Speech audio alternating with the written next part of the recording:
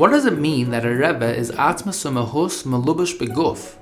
Obviously, the concept of this, there's a lot that has to be spoken at length, and it's not the time and the place for it. Everyone can read it in the Sikha inside.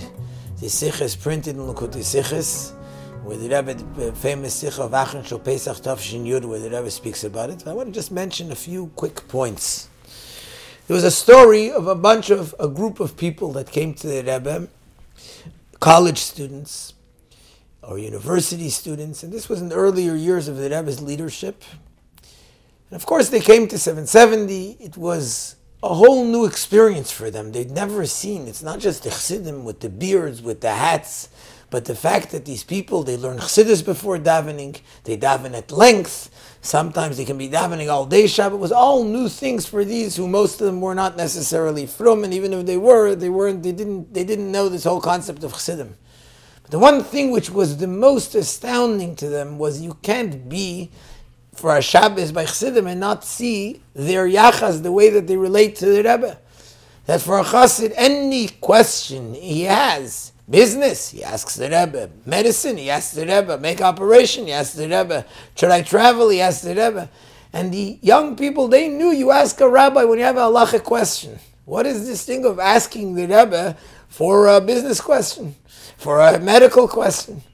And so they asked the Chassidim, can a Rebbe make a mistake? They said, no. I mean, that's an obvious question, because if a Rebbe can make a mistake, you shouldn't be asking him life and death questions. He said, no, a Rebbe can't make a mistake. So he said, well, does the Rebbe have a pencil? Yes. Does the Rebbe have an eraser, a rubber in the back of a pen? Yes. What does the Rebbe need a rubber if the Rebbe can't make a mistake?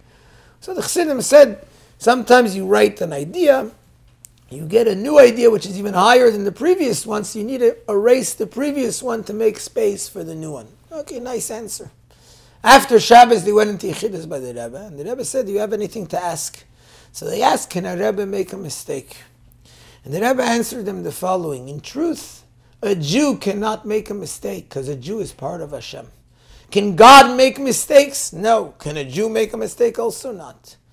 Only that by us we don't know where it comes from, because there's the animal soul that covers over the godly soul that's part of God, and therefore we don't know where the idea is coming from. Whereas a Rebbe, his neshama is fully revealed in his connection to Hashem. In a similar manner, in short, the idea of Atzmus Melubish Beguf, the truth is, the Alter Rebbe says it in Tanya, and we know in Chassidus that a neshama is a chelek aleika mimal mamish.